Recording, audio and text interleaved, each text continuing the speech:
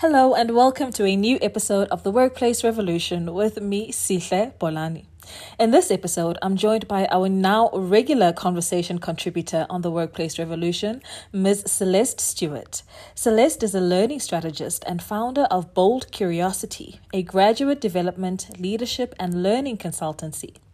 Our previous conversations with Celeste have been about organizational culture and authentic leadership, as well as why and how humble culture is harmful to Black women and women of color, encouraging women to adopt self-promotion as a way of life. This time around, we're tackling confidence.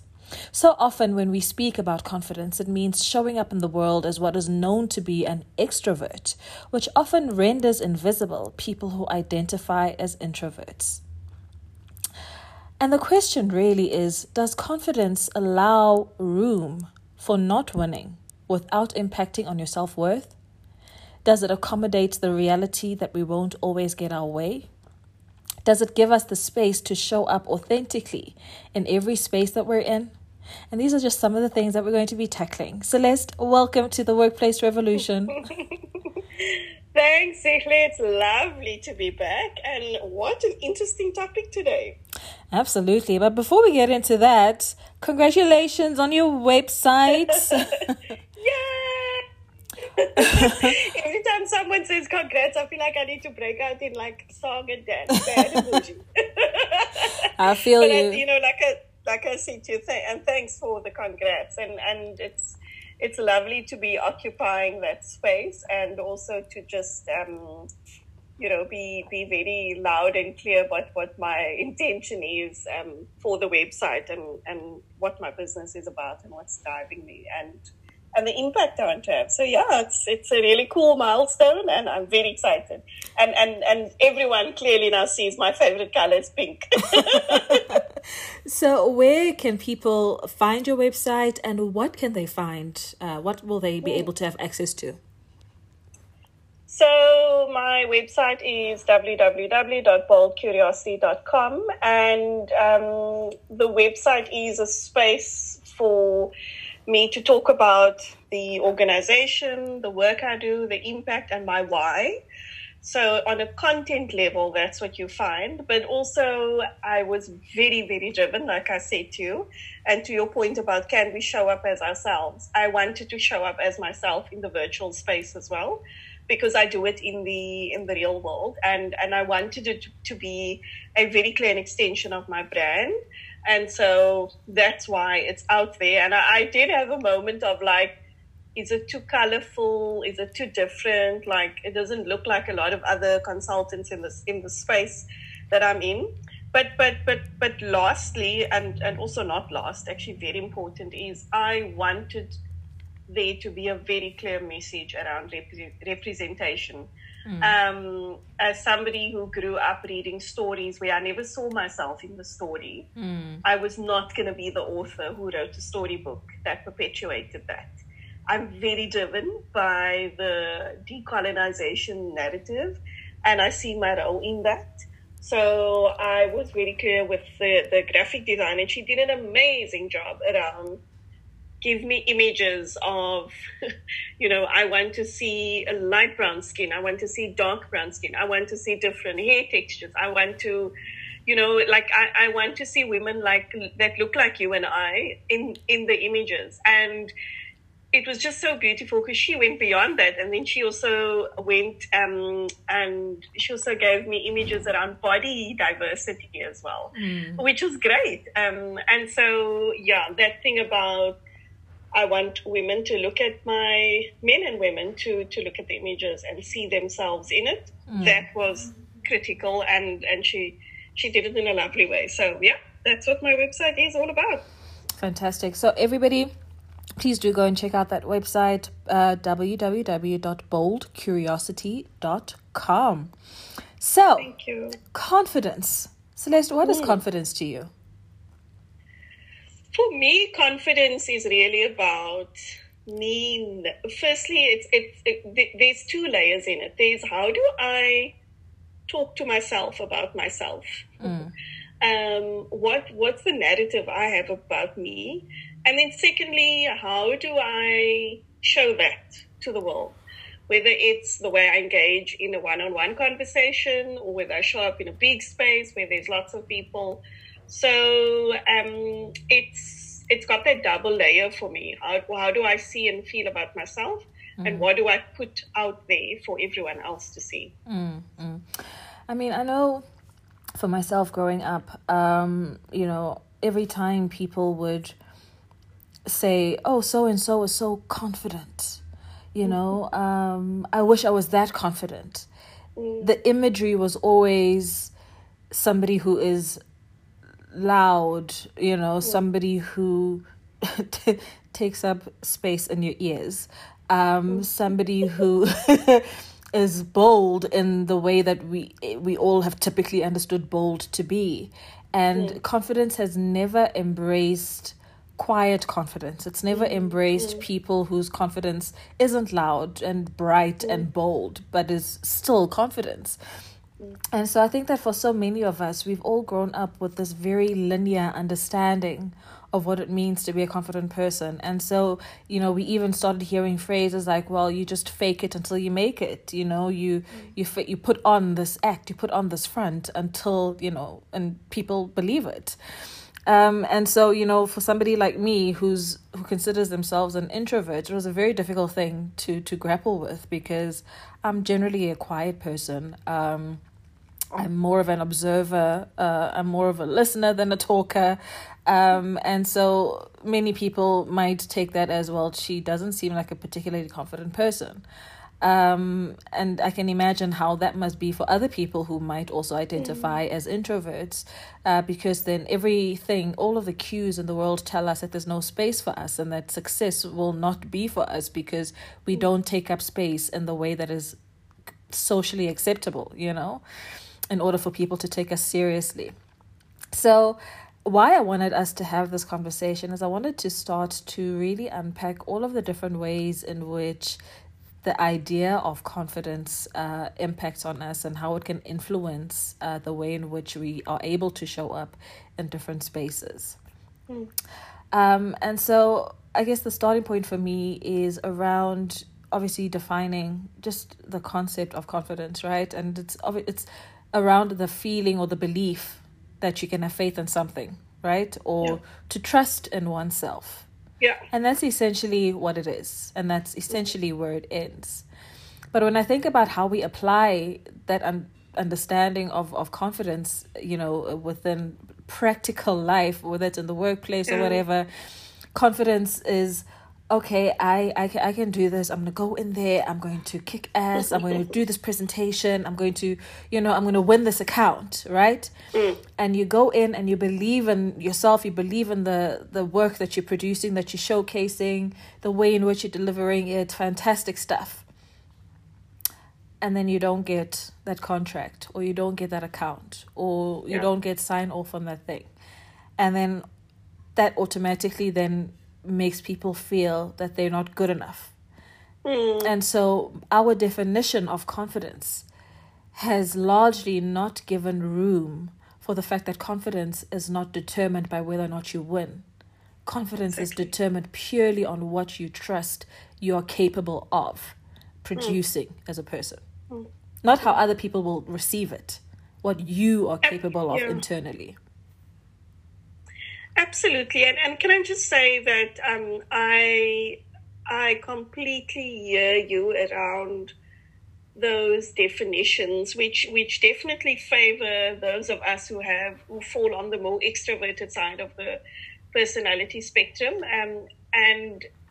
And it's so incredibly sad that the world is designed to favor extroverts, because what happens when we develop like a strong feeling of like one camp is better than or more competent than the other, we lose the joy and the value that people who have a quiet confidence brings. And so and I've seen that as an extrovert myself. Like I've seen when that sort of that loudness and like in your face can almost favor me, and then also kind of using my power to make sure that there's a more like level playing field in the room.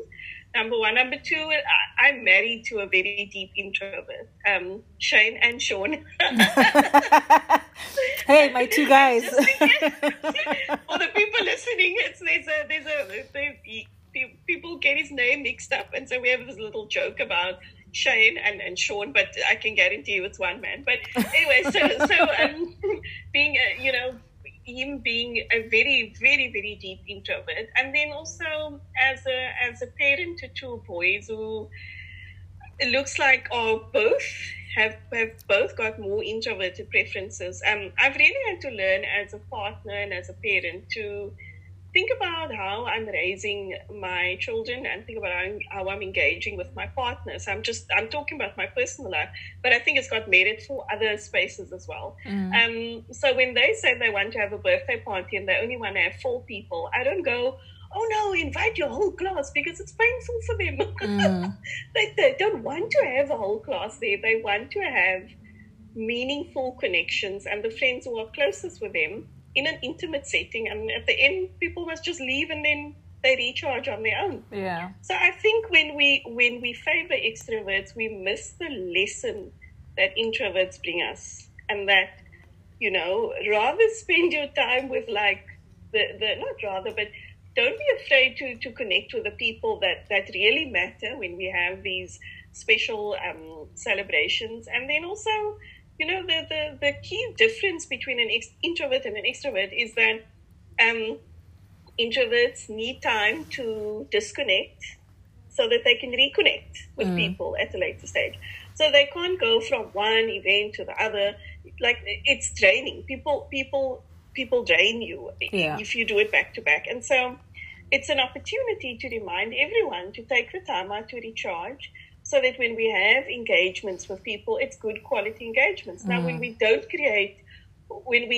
exclude introverts, or we give them the message that they should become something else, we lose the value that they bring, but we also lose the lessons that they can bring us, that we can all benefit from. So we can all benefit from recharging and being mindful of sometimes just trimming down how many people we have around us, because you rather want to have good connections, good quality, than have like a mass of people around you. And actually, there's not much depth happening in the conversation.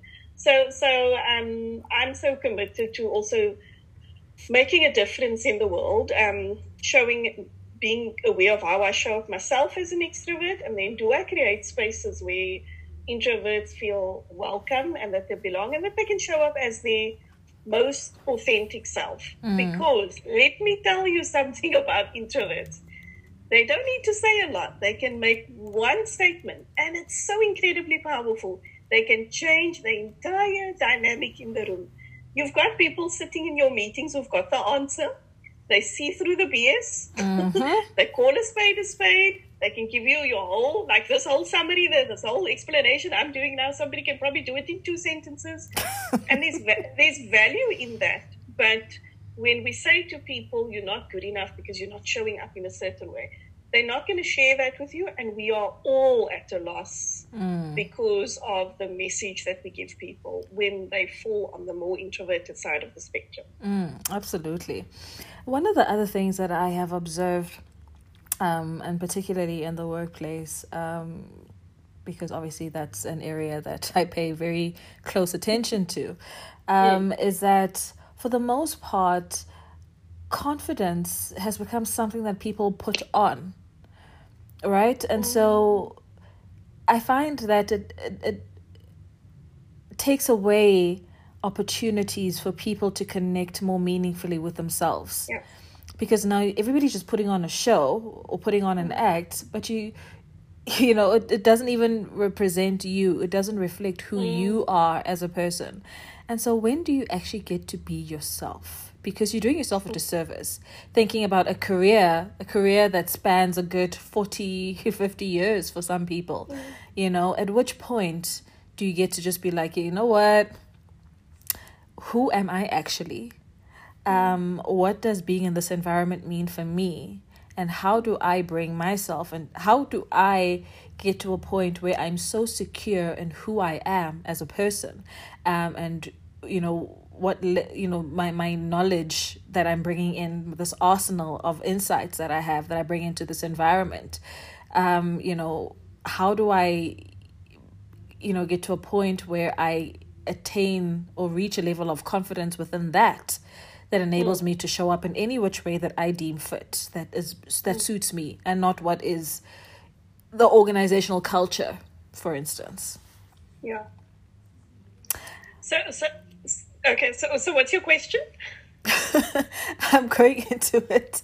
One of the learning strategies that you speak about often, and you've kind of given a glimpse into, particularly in the sessions that you facilitated with Connected, my platform Connected, is around playing big. I would love for you to just share what the idea behind that is, because I think that it's such an important strategy for so many people to be able to get their heads around and to be able to understand, but also to understand that obviously the work must start internally before it can reflect externally. Yeah. So, and can I just quickly pause and say sorry about that? I thought that you mentioned the question and then I lost it in the explanation, but that's also an example of what happens when we think we must go too fast and too loud at times. It's like you were still getting to your question and I interrupted you. And so that's also what happens in businesses when we don't see the value of what the other person brings, or allow these things to come when they need to. So that constant rush really isn't good for us. So playing big is, or my understanding of playing big is when we operate from the basis that every person has got power inside of them. It looks slightly different from person to person. It shows up slightly differently, but you've got everything you need to show up as your most powerful self, whether that's you with your more extroverted tendencies or you with your more introverted tendencies. And then playing big also says, how can you step into your power authentically? It's not about we must stop this nonsense where we think like women must go to a certain place and acquire confidence and self-worth. You actually have it inside of you. You choose to turn it on. But with for me and my playing big movement, I say you turn it on in a way that you grow into your skin more and more. In other words, I'm not here to tell you become something that you're not.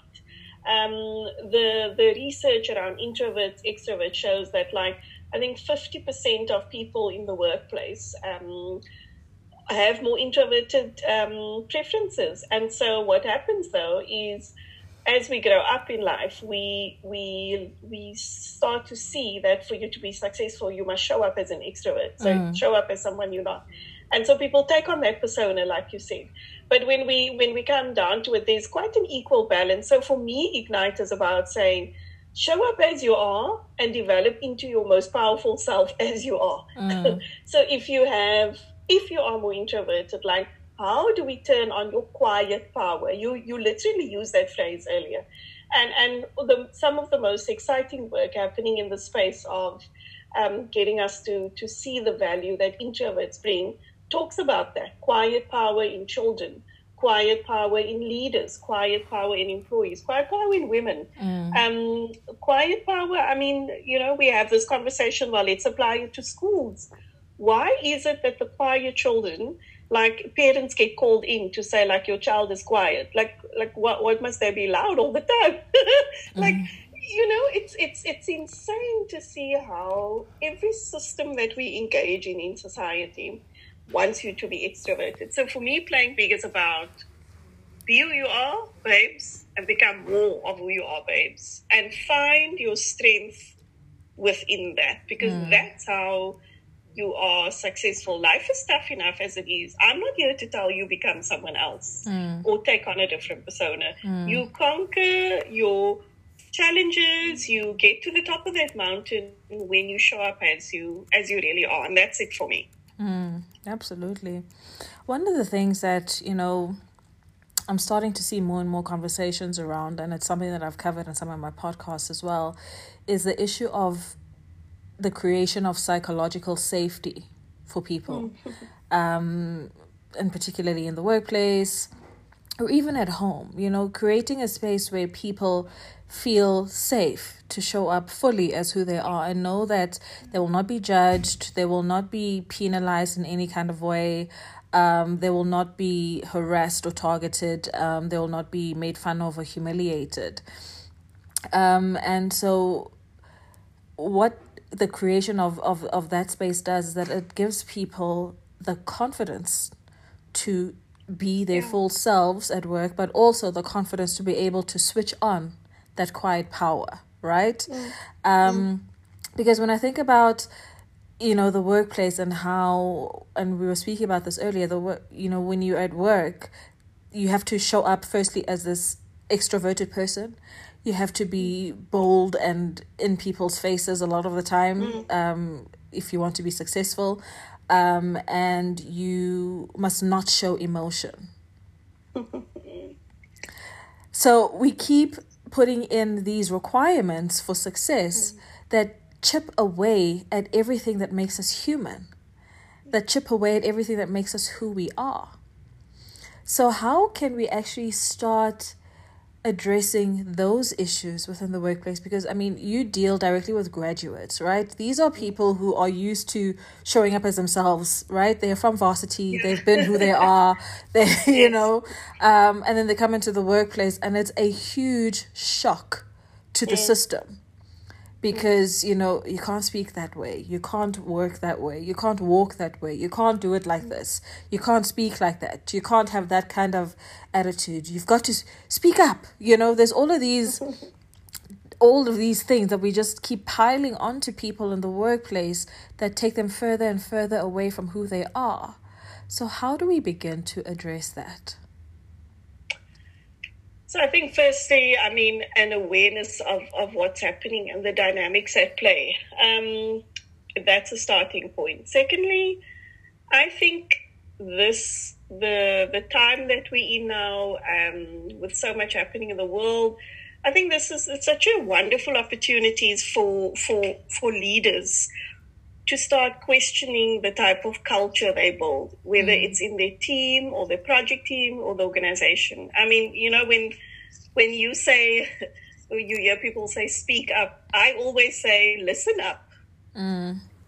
Learn to listen and listen properly, not listen to get a certain type of response, but listen to understand and have the courage, because you know what, it takes more courage to do this, to listen in a way that makes it okay for the other person to tell you whatever they want to. Yeah. So obviously, when I say whatever they want to, not like you're talking about a project and they want to talk about chocolate cake, not that kind of recklessness. But if they want to give you honest feedback or bring in a different perspective or say to you that, we're not focusing on the right thing, to me, psychological safety, it's about everyone having courage in the room to go into the space to have really honest conversations. And I think there are people out there in the world who do it, but I still think we like you said, when we engage with people, there's already a loaded agenda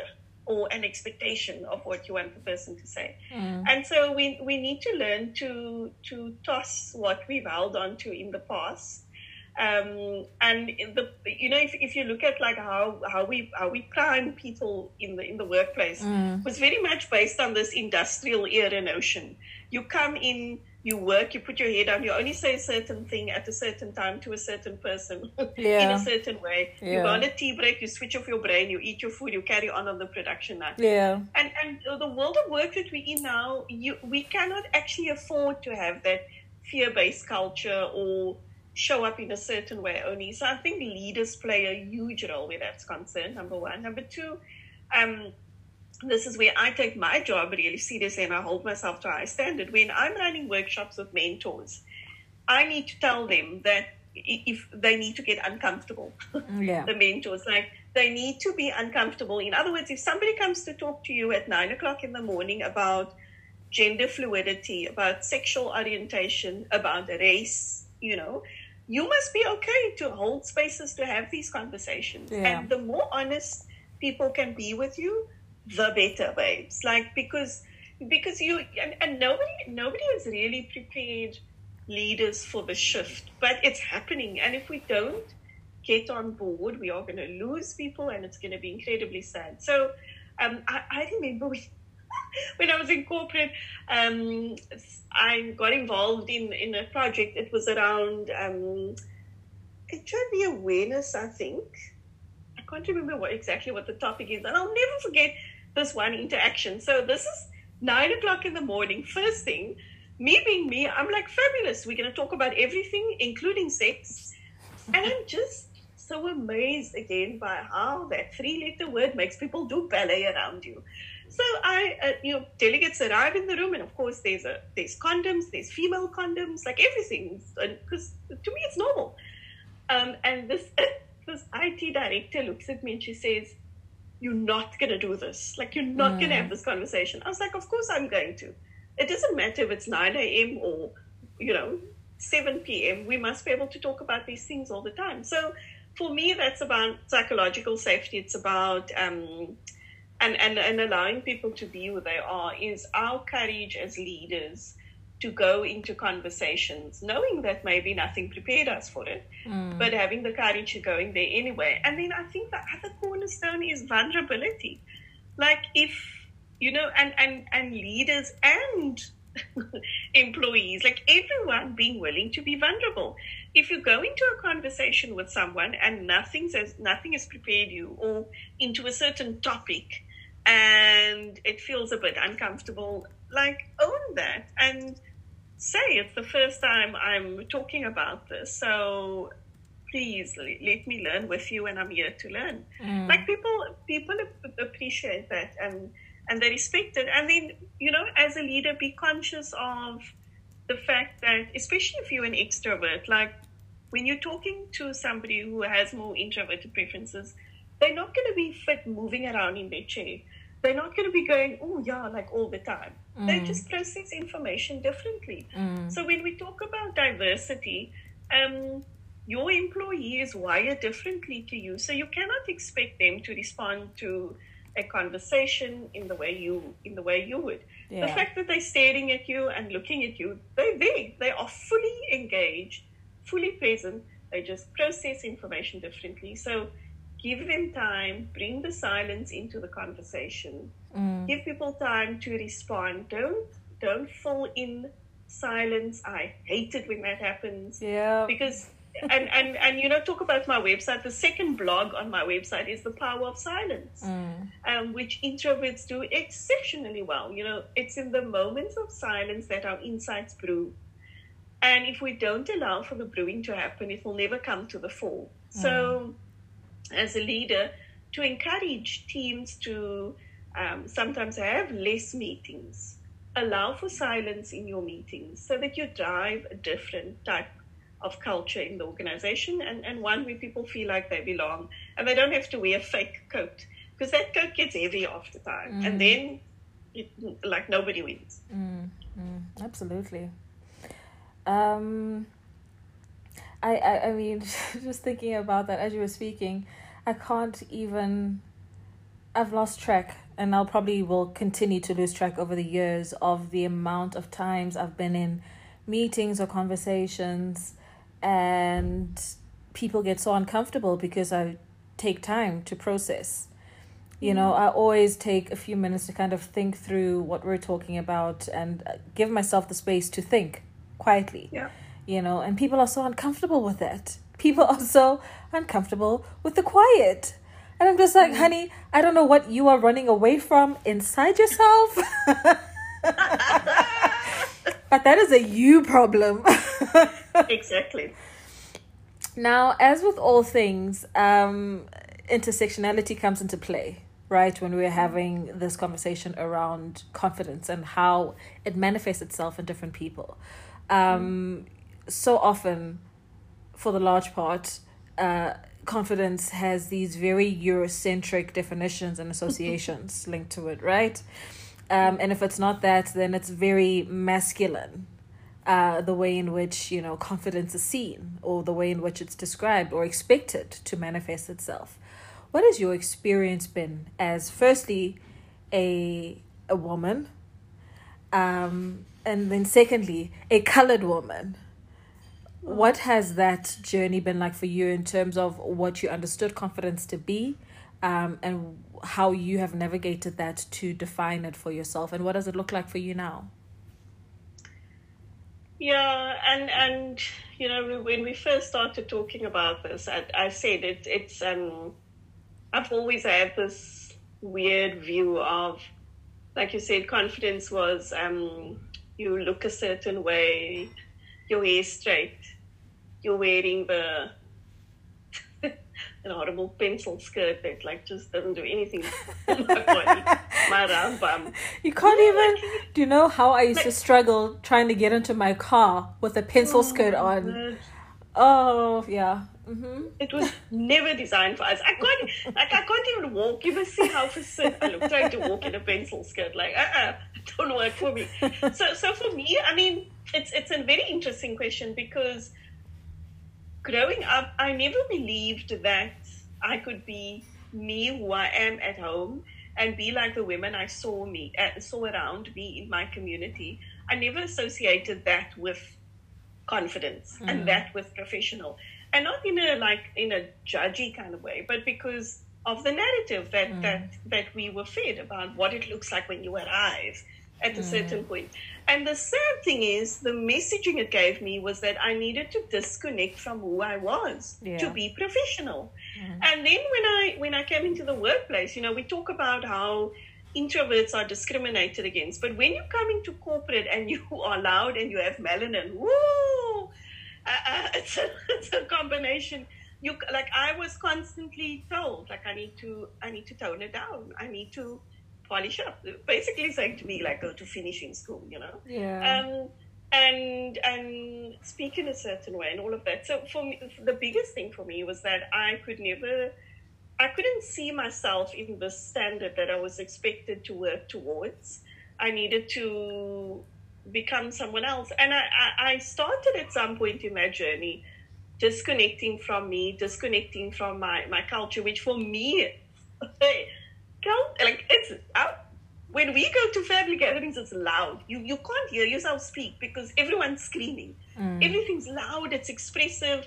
It's none of the things we associate with professionalism and confidence. It's a different kind of way of existing in the workplace. And so I started to think, okay, maybe I must sit in a certain way, speak in a certain way, laugh in a certain way to show my confidence and professionalism.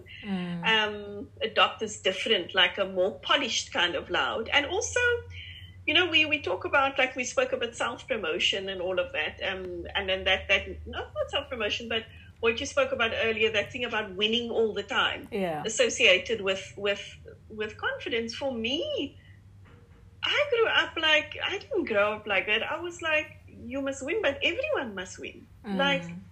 We must all gain something in this. That strong sense of benefiting as a community or as a group of people. For me, if you win on your own out of a group, you're selfish. And so now I come into a space and I have to be confronted with these contrasting narratives. So I went through a point of thinking, okay, I must change. But it was tired. I became depressed. I became demotivated. I had the ultimate Karen as a manager at that stage in my life. And then I just, at one point I thought, what the hell am I doing? Who am I becoming? I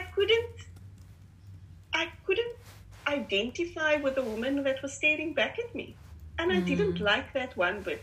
And so I slowly started bringing myself back to who I am. And I've also recognized that I take a big risk still every day.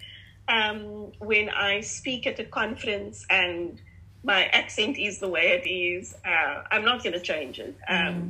If I want to say something and I want to smack my tongue in the middle of the sentence, I'm going to do it, and I'm not even going to try and explain to you what I'm doing, because some people in the audience won't understand. And why must I explain? I'm not here to apologize for who I am. And so it's connecting with who I am at the heart of it, and like the very authentic me, as being liberating in one way.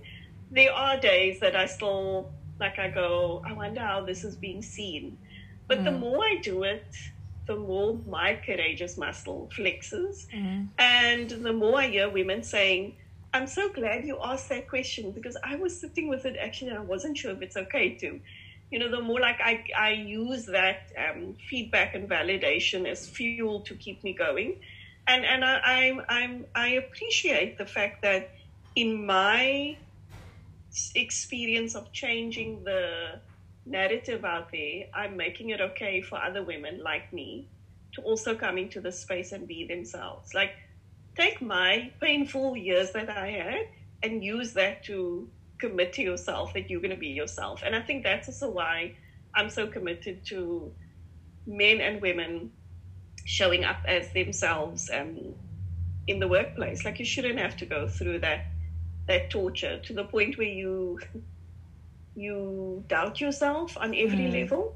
I don't want anyone to feel like that, and I don't want to be part of a system that creates that for other people. And so come as you are. Like right now, if I'm running a workshop, I had it recently in a workshop, and one of the delegates had a 1-year-old baby. She was sitting on the bed and she kept going off screen, and I could hear the baby. I said, "Oh, is that your little one?" And then I said, bring the baby on screen, like we want to see the baby. And like at first she was like, what? And I was just like, why are we pretending? Like, we all know that, people are at home, children are at home, like why do we want to box and compartmentalize?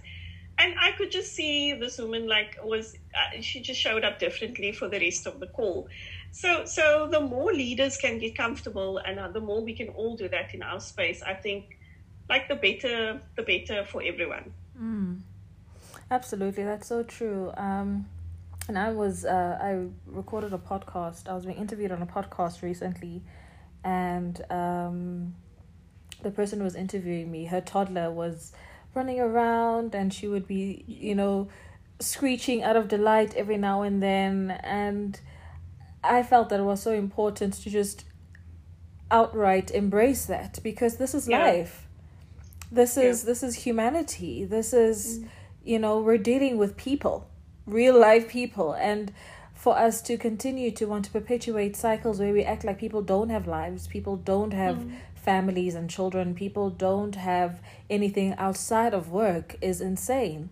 And it continues to put all of this undue pressure on people to be who they're not, to, try and erase who they are outside of the workplace. It's just such a crazy thing, but it also just, it's just this ongoing reminder of the fact that workplaces were designed for men.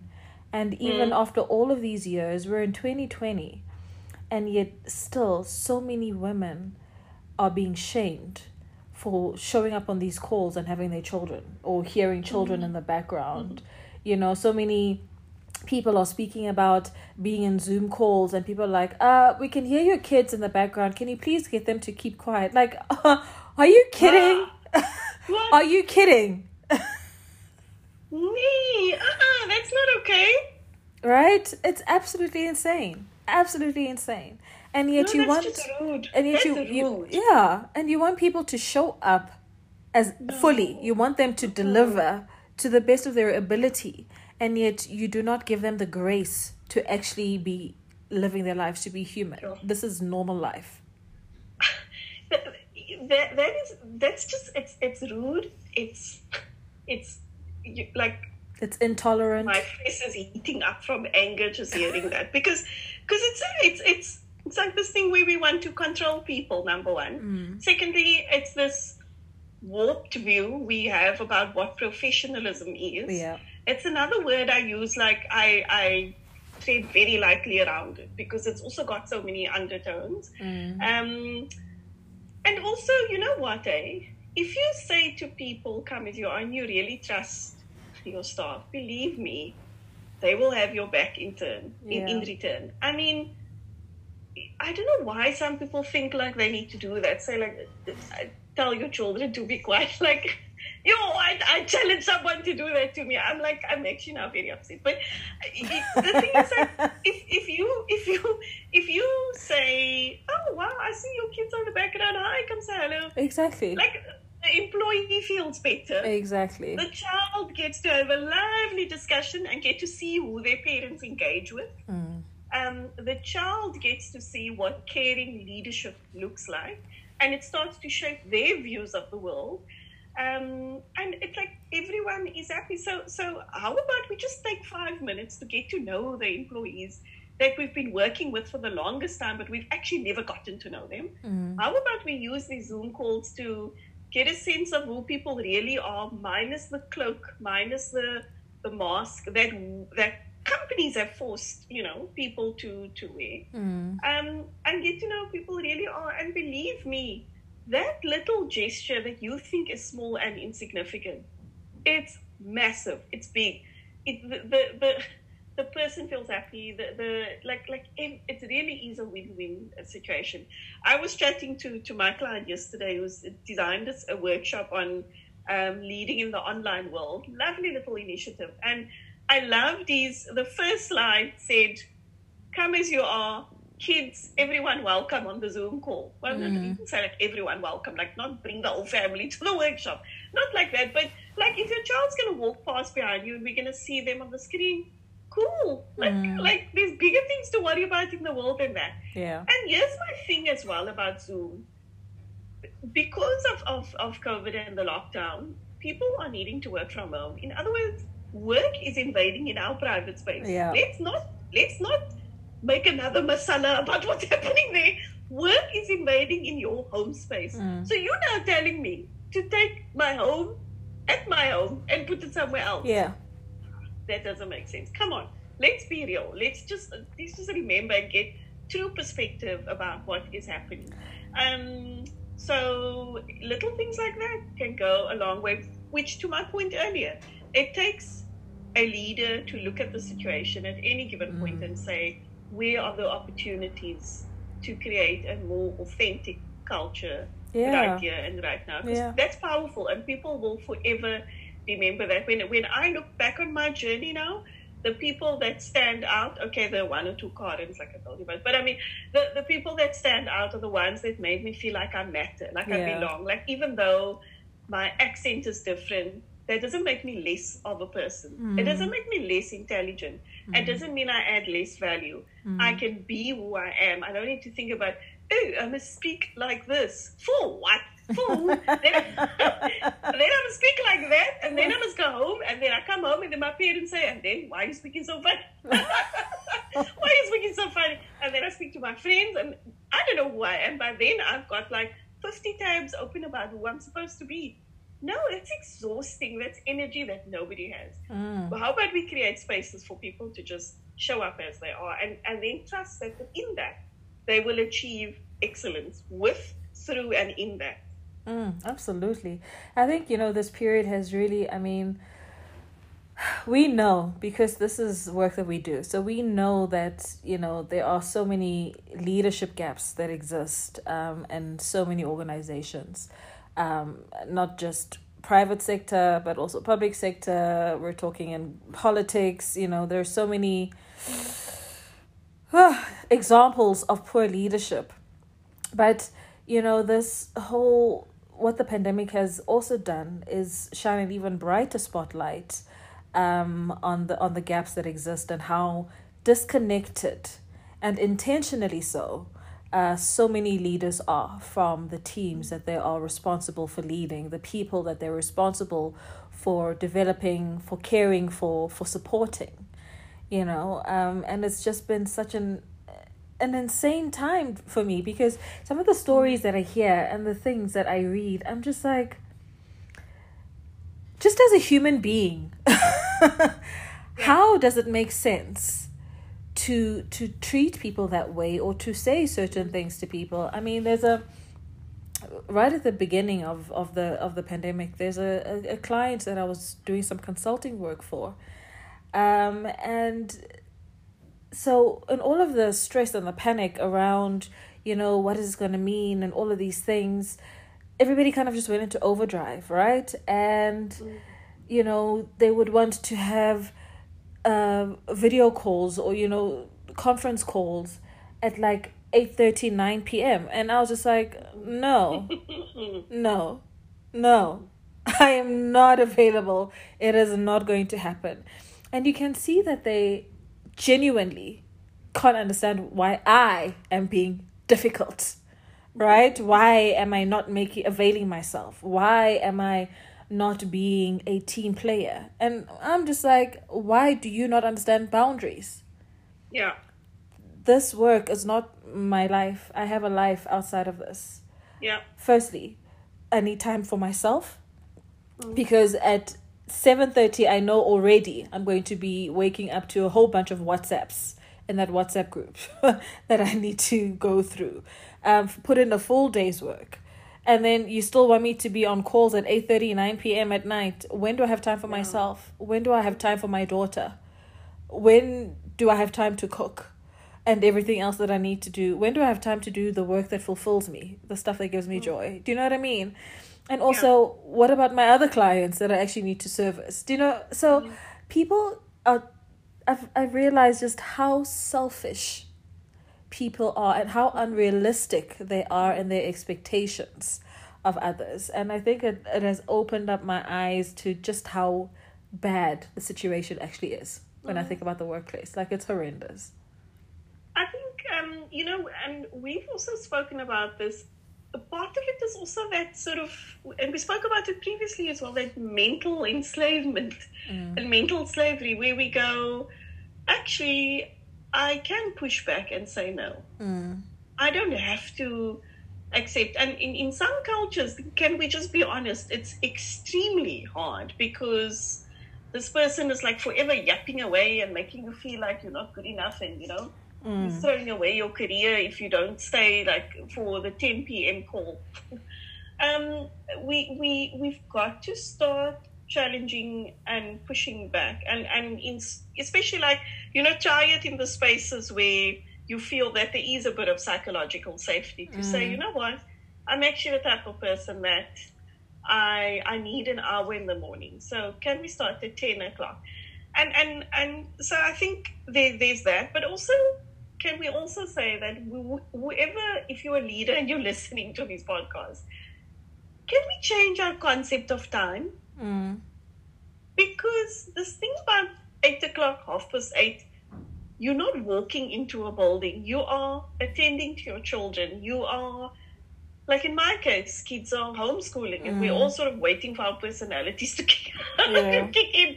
And there's just a lot happening at that time. Like, it's a horrible hour.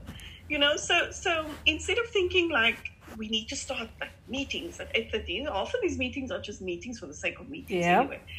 Can we actually look at the concept of time differently and go, okay, so how about we introduce a rule, no meetings before 10 o'clock, and we can only meet between 10 and 1 or 2 every day.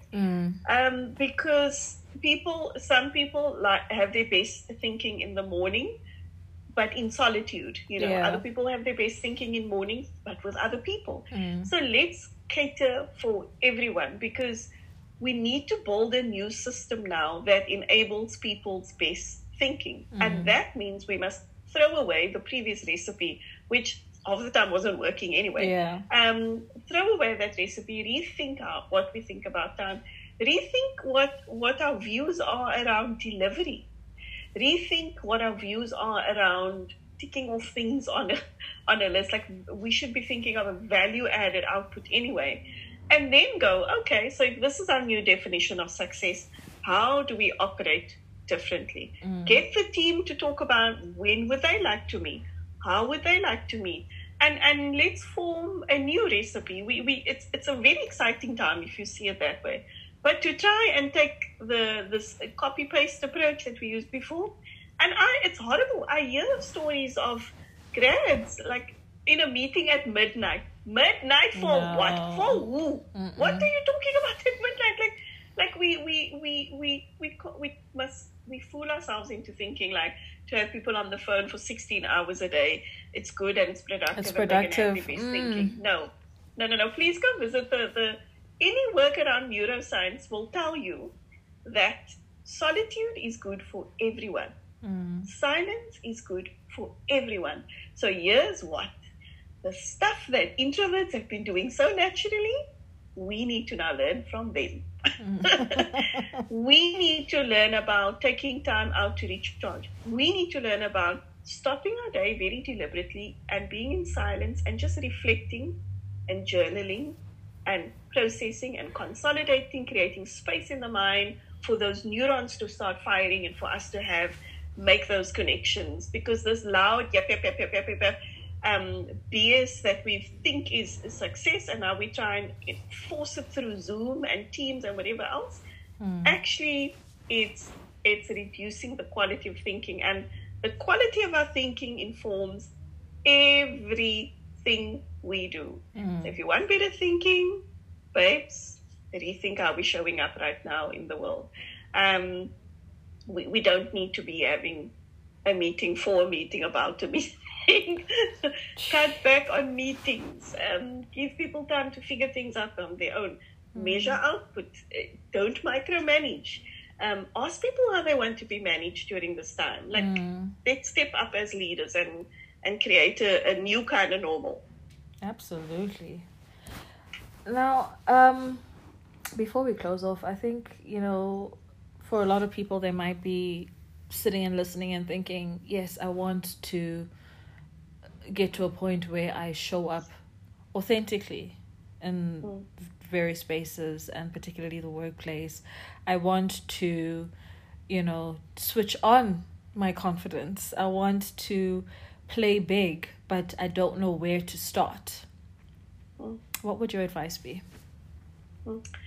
So firstly, and especially for the people listening who have introverted preferences, or if you're showing up in the world as an extrovert, but you deep down you are an introvert, there is so much literature right now around the power of introverts.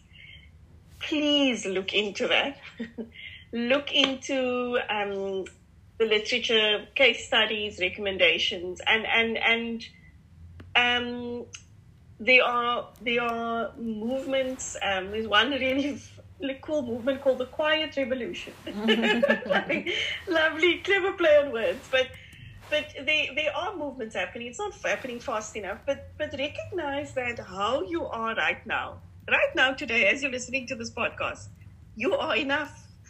You've got everything in you to be successful. But that sort of movement starts with you accepting you. Then start like when you're showing up in meetings, like take the pressure off you to say 10 things.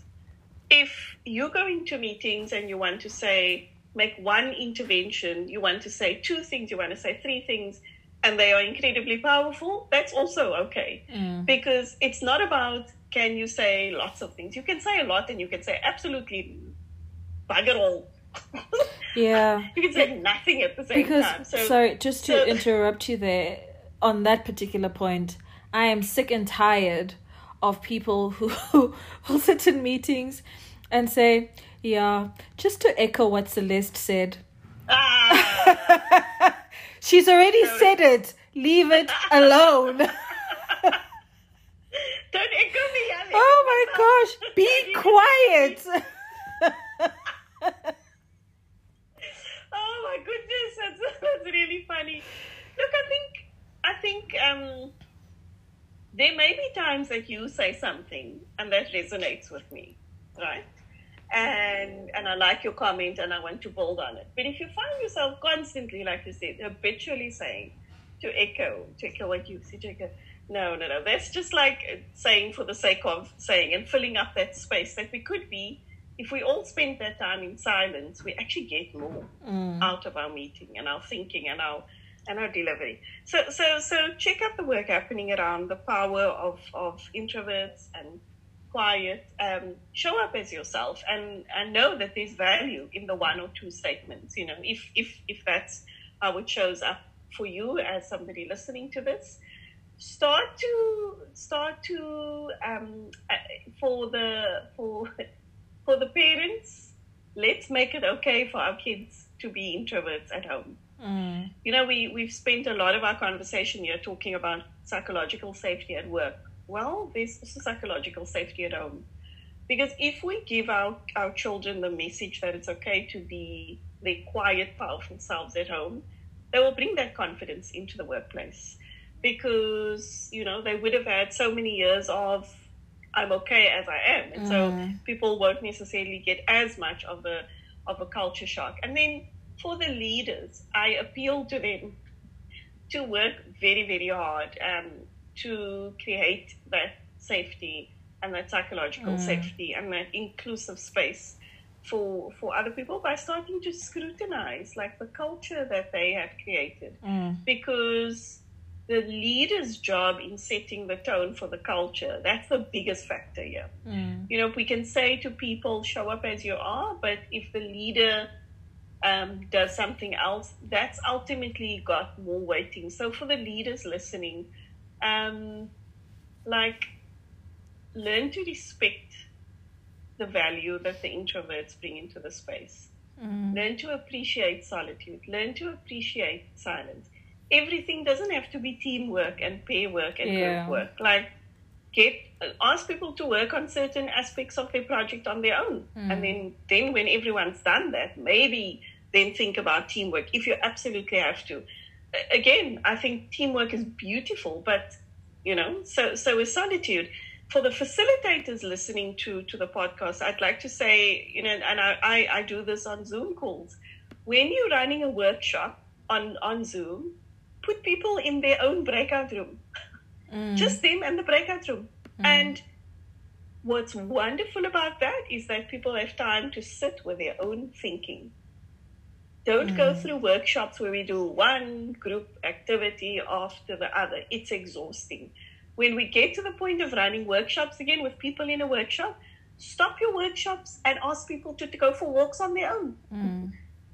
With themselves, by themselves. So I think we must, what I'm saying in a long way is we must tackle this challenge from multiple perspectives. What we expect people to do, what we expect leaders to do, and then like consultants like you and I also shape the space.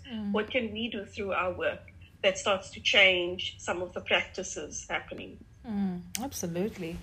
And I think that that's a great way to actually end off this conversation, because I think the takeout, aside from everything else we shared, the key thing for me is around taking the time to reflect on what the current situation is, where we fit into it, and what we can do to begin to change, evolve, improve the way in which we're currently doing things, so that we can create better environments, but also create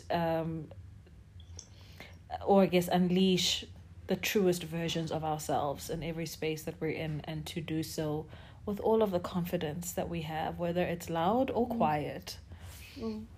So for people who want to connect with you online, Celeste, where can they find you? Can I tease you and say I would like to echo what Sihle just said? Girl, I will disinvite you. That's why I framed it first with tease you. I couldn't help myself.